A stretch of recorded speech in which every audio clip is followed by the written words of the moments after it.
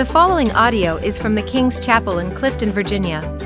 For more information about our church or to listen to more sermons from this series, you can visit us online at thekingschapel.org.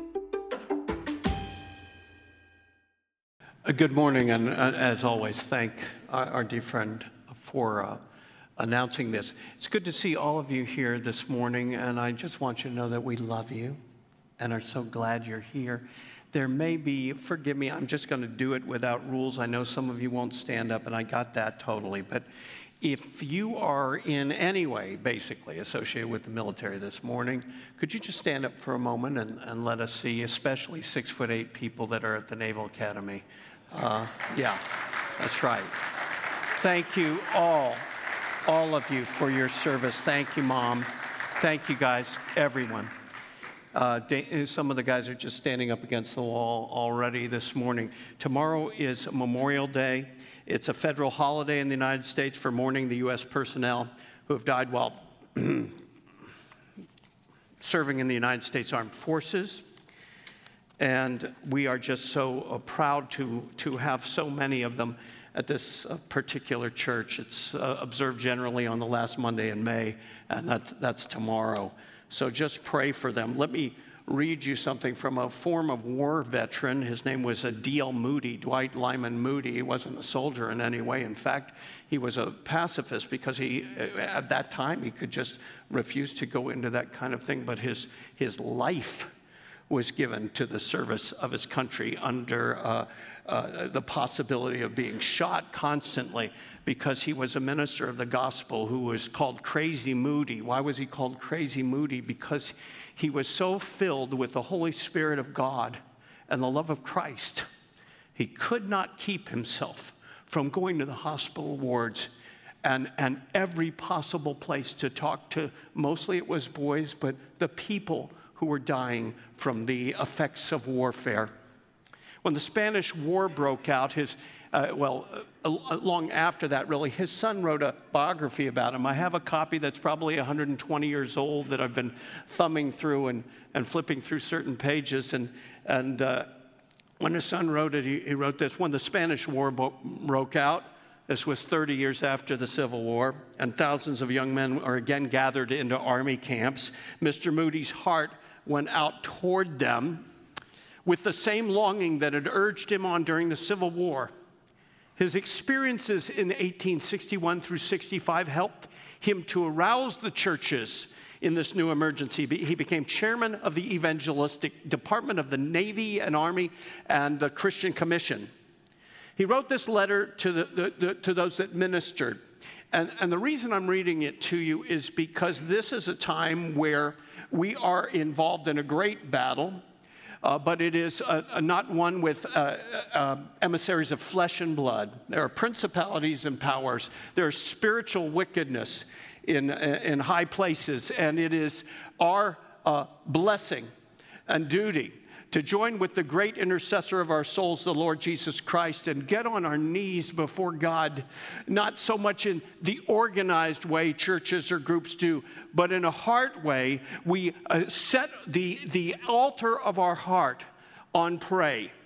And maybe for some of us, we set that on fast. And let me just say, I'm going to talk about that a little bit, but just to say, if any of you have the idea of fasting, or certainly at any length, please see a physician before you do it. And God is not legalistically requiring anyone to fast. That's not it. And you'll hear this in what I'm going to say this morning. It's simply a way of saying, God, we're dead serious. We, America, our world must be saved. To the greatest extent we can in heart, we can at least go to that place in our bedroom before daybreak or whenever it is and get on our knees or stand and walk and say, God, have mercy on us as sinners. And number two, bring your son's very life to this particular culture. Lord, we need you. Oh, we need thee every hour. We need thee. 30 years ago, Moody says, war clouds gathered over our land and the church of God was aroused as I have never seen it before in behalf of the young men of America. This interest expressed itself in the formation of the Christian Commission, and efforts everywhere were made for the religious interests of the soldiers. Meetings were held everywhere. Many a camp became the scene of a deep and effective revival. Those of you that have read Ken Burns or watched Ken Burns' show on the Civil War, you will see men, women, boys, girls, black, white. It didn't seem to matter. When dark clouds face the land, as they are in our land right now, a host, a regiment of people begin finally to pray and intercede, and often revival comes in these moments. And that is my deep hope, that there would be a revival of heart and spirit in our dear country. Deep and effective revival. And for more than 30 years, I have been, Moody said, continually meeting men who were converted during the Civil War, during the meetings that they held for those boys and girls who were out there in the field, facing darkness and fire and sword. Now the dark shadows of war again rests upon our land. Is it not possible that God intends to use even the darkness of this evil and put in your own evil in this hour that we're facing? Is it possible that God intends to use even the darkness of this evil for the blessing of the youth of this land?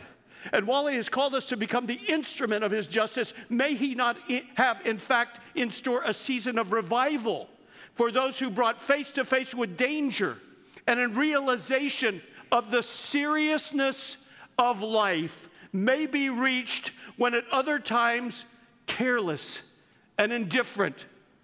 So many are careless and indifferent in our culture. Marriage doesn't mean anything to us as a people anymore, it seems.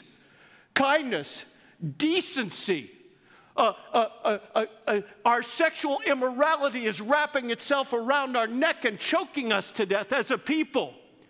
Let there be glory and honor and praises to the Lord Jesus, and let us repent starting here, starting now, right now in this room, of any of the things that continue to basically abuse us and abuse our children. Make no mistake, adults are there to protect children. I'm not talking about the police here. I'm talking about the whole educational establishment, most of whom the people are giving their lives for these children. I'm in the public schools. I work in them. We have some of the best people you can imagine working in our schools. But there are philosophies somewhere, coming from somewhere, that are discounting the Word of God in every dimension, it seems. Having said that, here we are at this place. He may bring those who are indifferent to the place of blessing. They may realize the seriousness of life. It seems to me that it is just in the nick of time in which to reach thousands of young men with the gospel, either through a testament, a good book, or the spoken message. A minister in Philadelphia writes me that there's an excellent opportunity of doing good in Tampa. And I have no doubt that other camps offer equally favorable conditions. Jesus Christ in the book of Mark says this, and Mark read it last week.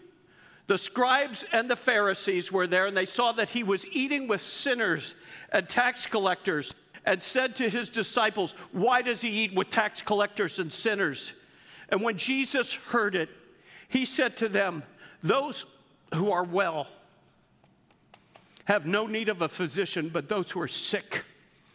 I came not to call the righteous, but sinners." I believe this is a moment for our culture in the most profound way. Perhaps we will experience what happened some 50 years ago in my era, the Jesus movement. Most of those in that particular movement are dying right now. We're going on to meet the Lord. But we can testify to you from long experience that it has been so good to know Him. So good to know Him. And this is a moment, let's just pray together right now. Father, we're all grieving over the Texas school and wars and rumors of wars, Lord. And our boys and girls filled with anxiety, they might be called up to risk their lives yet again for the good of the world and our nation. Lord, glorify the name of your Son, we pray. When war clouds come, break through them with the rays of light of your glory and goodness, that men may come to know your Son, whom to know is life, life eternal. I ask this in Jesus' name, amen. And when Jesus heard it, he said, those who are well have no need of a physician, but those who are sick. I came to call the righteous, not the righteous, but sinners to repentance. Memorial Day is a time we remember those who gave their lives, but it is also a time to remember that in these great moments of stress, God comes in. When there are times of weakness, he provides strength. I have seen it and experienced it. And you will hear, I am hearing already some people in certain media outlets saying, I've been far from God. And they're realizing, as these things happen in the nation, that they need to come home. Come home. In Mark chapter 2, they're going to ask him this. John's disciples and the Pharisees were fasting. That was a good thing. Once a year, the Jewish people at Yom Kippur, at the time of atonement, the Day of Atonement, there would be a fast. It's a time set apart. I've read more than I can tell you on this particular subject, and here's the simplicity of it. A fast is just like a prayer without words. It is saying, your will and my need for you means more to me even than my daily bread. These things would last typically just during the daylight hours. You'd get up in the morning and dark, you'll have your last meal there, and then late at night they would have a meal. And these people come to the Lord Jesus, and they're going to criticize him. They're going to find fault with him, but he is impervious to these kinds of attacks. But they do ask this question, why do John's disciples, John the Baptist, and the disciples of the Pharisees fast, but your disciples do not fast? And Jesus said to them, can the wedding guests fast when the bridegroom is with them? They do not need to come to him in prayer and supplication in some invisible world. They can come right and talk to him at this moment. This is a breakthrough of spiritual power that people longed for forever. This is the coming of the Messiah. This is the breakdown of demonic forces. It is the healing of men and women. It is the salvation of many souls. Can the wedding guests fast while the bridegroom is with them? As long as they have the bridegroom with them, they cannot fast. The days will come when the bridegroom is taken away from them, and they will fast in that day. Well, for the moment, he is hidden in heaven. He awaits us. He hears our prayers. But it is a time, perhaps, for some of us to turn in fervent prayer towards the Lord Jesus. And maybe once a week or some distance, maybe sometime you put up that silent prayer of a reduction in whatever it is you want to fast. For many men, it could be media stuff, right? That'd be a good thing to fast. For others, it might be a portion of food. Nothing to put you in danger. I want to be very clear about that. Nothing to hurt you medically, but an unspoken, floating prayer to heaven saying, God, we need you, and we're serious. And when you fast, do not look gloomy, he says, like the hypocrites, for they disfigure their faces, and their fasting may be seen by others. Truly I say to you, they've received their reward. But when you fast, anoint your head and wash your face, that your fasting may not be seen by others. It says this in Matthew 6:16. But by your Father who is in secret. And your Father who sees in secret will reward you. May I assume with the answer to your prayer. My prayer is that America may be saved. My prayer is that Russia may experience a spiritual awakening, both in its streets and in its prisons and in its armies. My prayer is the Ukraine will turn to you in fullness of faith. We have people here who have been missionaries. Marty has been to the Ukraine serving the Lord Jesus. He's seen the desire of people there to know Jesus Christ. It's a beautiful thing, but we need more and more of that. We would not be in this position today if we did not have more of an influx of Christian people who take a stand, not in a judgmental way, not in a silly way, but in the most loving way. They say, this is where I stand, and I will go no further. No, you cannot teach this to my children. Guys, 20 years ago, I had to get on the phone and tell a certain school they were not going to teach my children that. They said that, well, they were going to put her in the hall. I said, put her in the hall. She's not going to listen to that. And they did it. At that time, the stuff they're putting in today was already being, I can't even tell you, things that these children are taught I did not hear or know about till I was in police academy. In that era, that's about a quarter century ago now. Pray for our schools. There are some really wonderful, godly people and wonderful people there, and they don't agree with this stuff. Something's just desperately wrong. Pray for your country. Pray for a revelation of what in the world is going on in a spiritual sense in the hearts of men and women that would cause them to do this. It's just so frustrating for all of us. Let me say this. We need a revival. Fast if you want to. Pray certainly. But we need to be changed as a people from the inside out. No one sews a piece of unshrunk cloth on an old garment. What that means is you don't put this thing on a garment that can shrink up and rip the garment. What you do is you need a new garment. The Bible basically says you shall receive power when the Holy Spirit comes upon you. You will be clothed with power from on high, that he helps you in your weakness and infirmity with a strength that you cannot gin up in your flesh or just be so talented that everybody admires it. No, we need something that is miraculous right now. Right now. And God answers prayer. So we're not going to sew a piece of unshrunk cloth on an old garment. God, fix me. God, renew me. If you don't know Jesus Christ, my friend, he's here right now. And he brought you here because he loves you, and because he loves you, he wants to clothe you in the clothing of royalty. Not only that, he wants to clothe you in power, in a robe of righteousness, give you a shield of faith, the breastplate of protection against all the wiles of the enemy, your feet shod with the gospel of peace.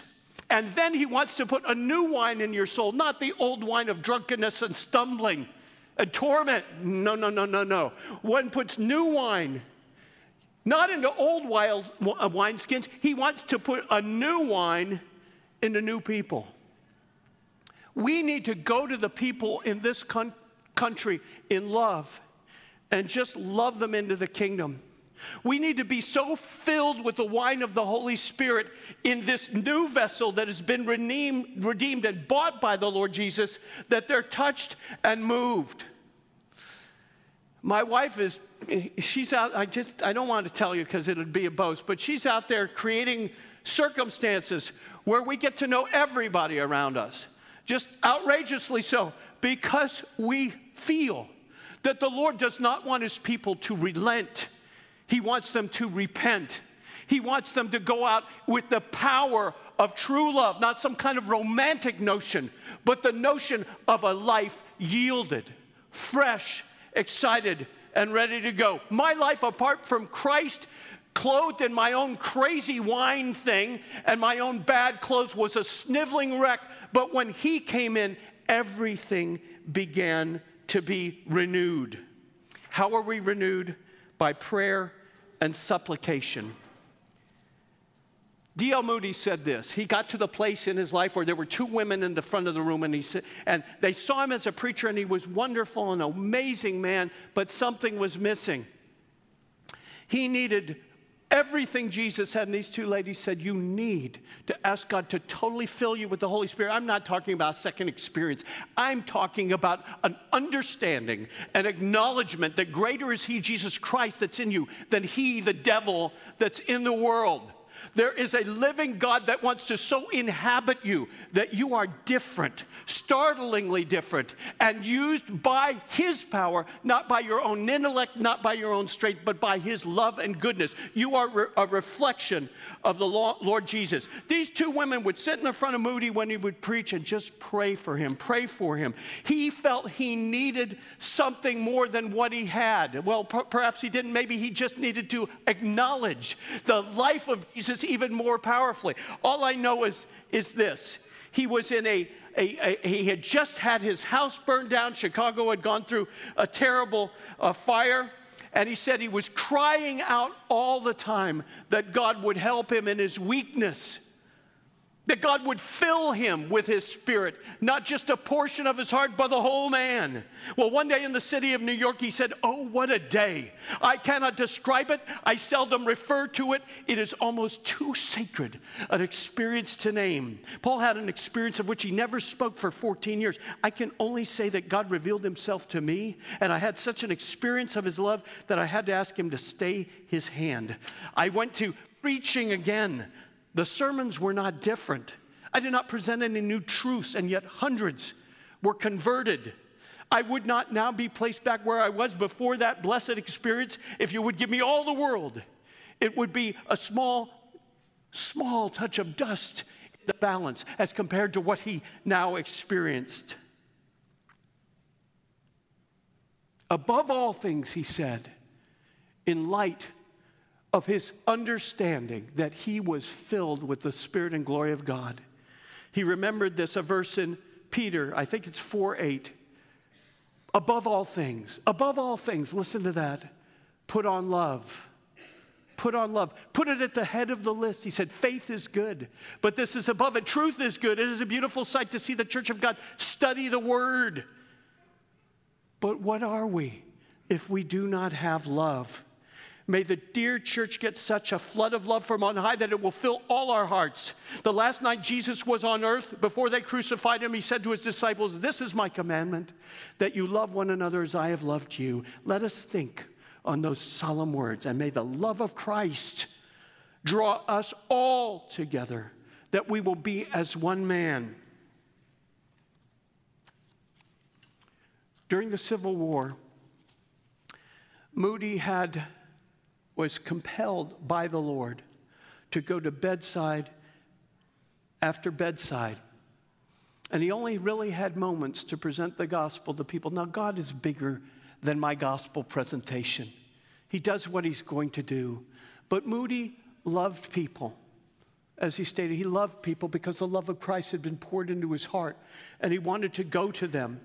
He was on the ground ministering to the wounded,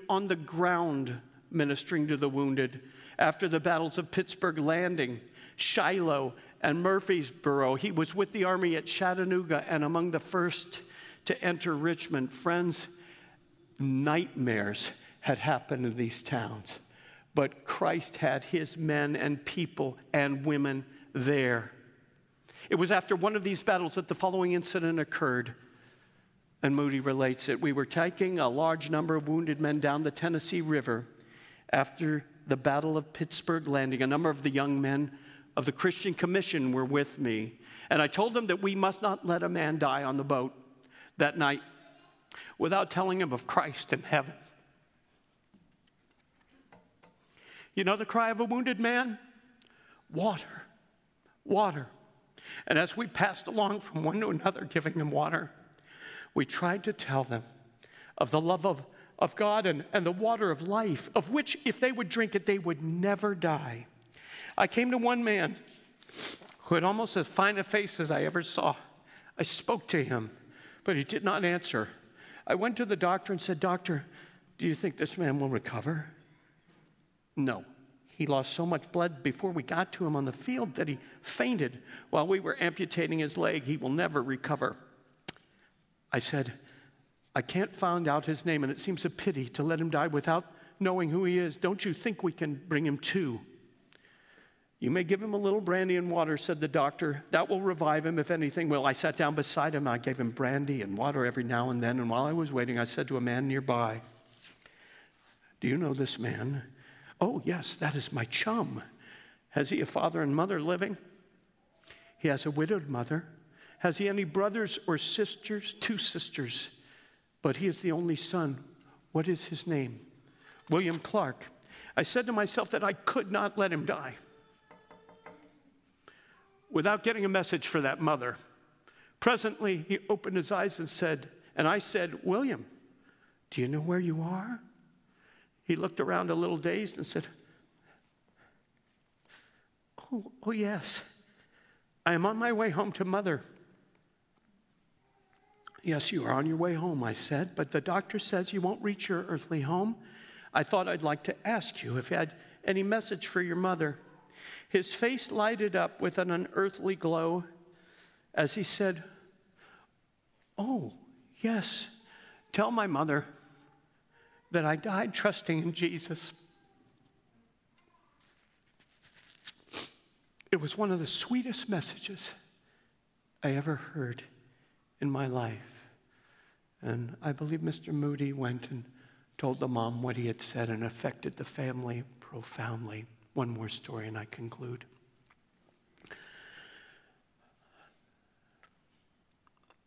Another war incident that Mr. Moody frequently repeated occurred after the Battle of Murfreesboro.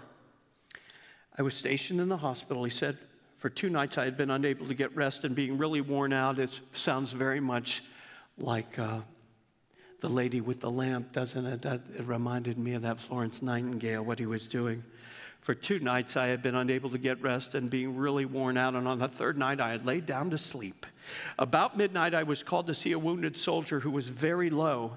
At first I tried to put the messenger off, but he told me that if I waited till morning it might be too late. So I went to the ward where I'd been directed and found the man who had sent for me. I shall never forget his face as I saw it that night in the dim, uncertain candlelight. I asked what I could do for him, and he said that he wanted me to help him to die.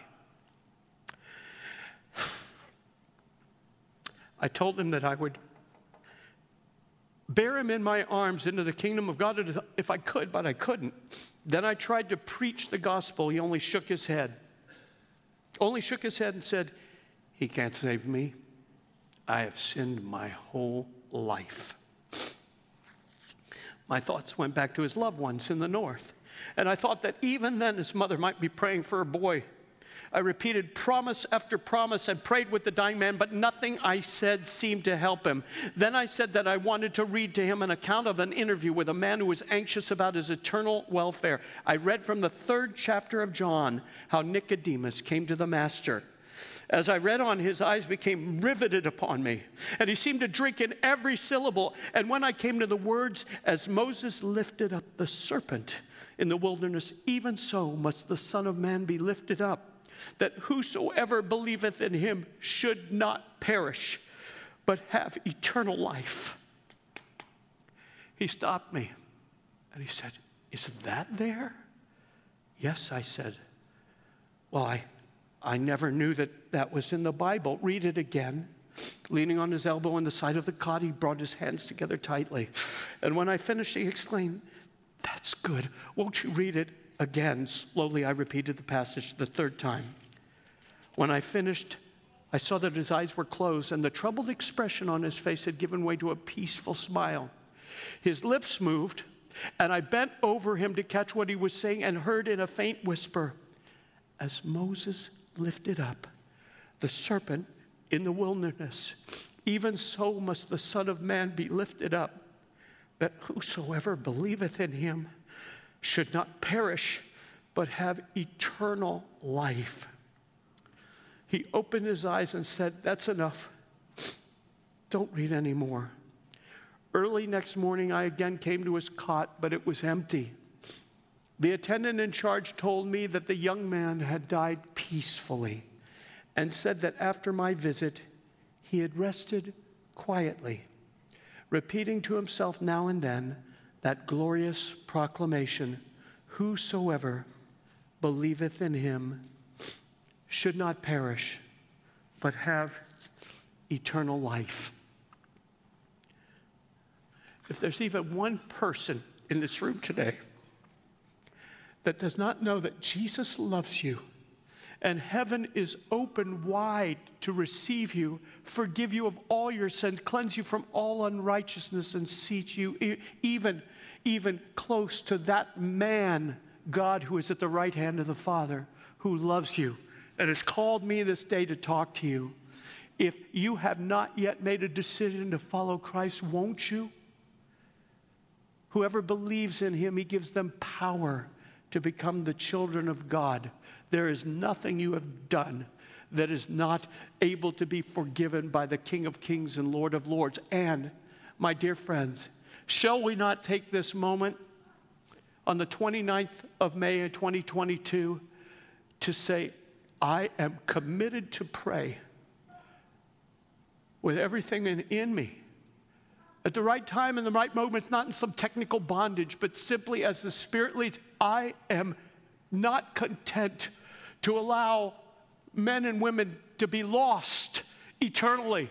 I am not content to see my country tormented by dark and sinister philosophies that don't come from men, but from some kind of dark world out there. I am not content that anyone die without hearing at least of Jesus Christ.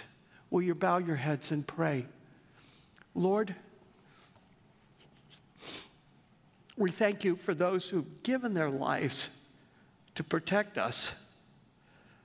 And Lord, we just pray that we will be Christian soldiers for the Lord. That we will be so filled with the Spirit of God that we will be like Jesus. And Lord, make the people around us know that if they reject us, they are rejecting nothing but love. Change our hearts and minds not to be angry like I am a lot, Lord, but to be so filled with you that we're willing to give everything for your cause. Help us, we pray, in Jesus' name. Amen.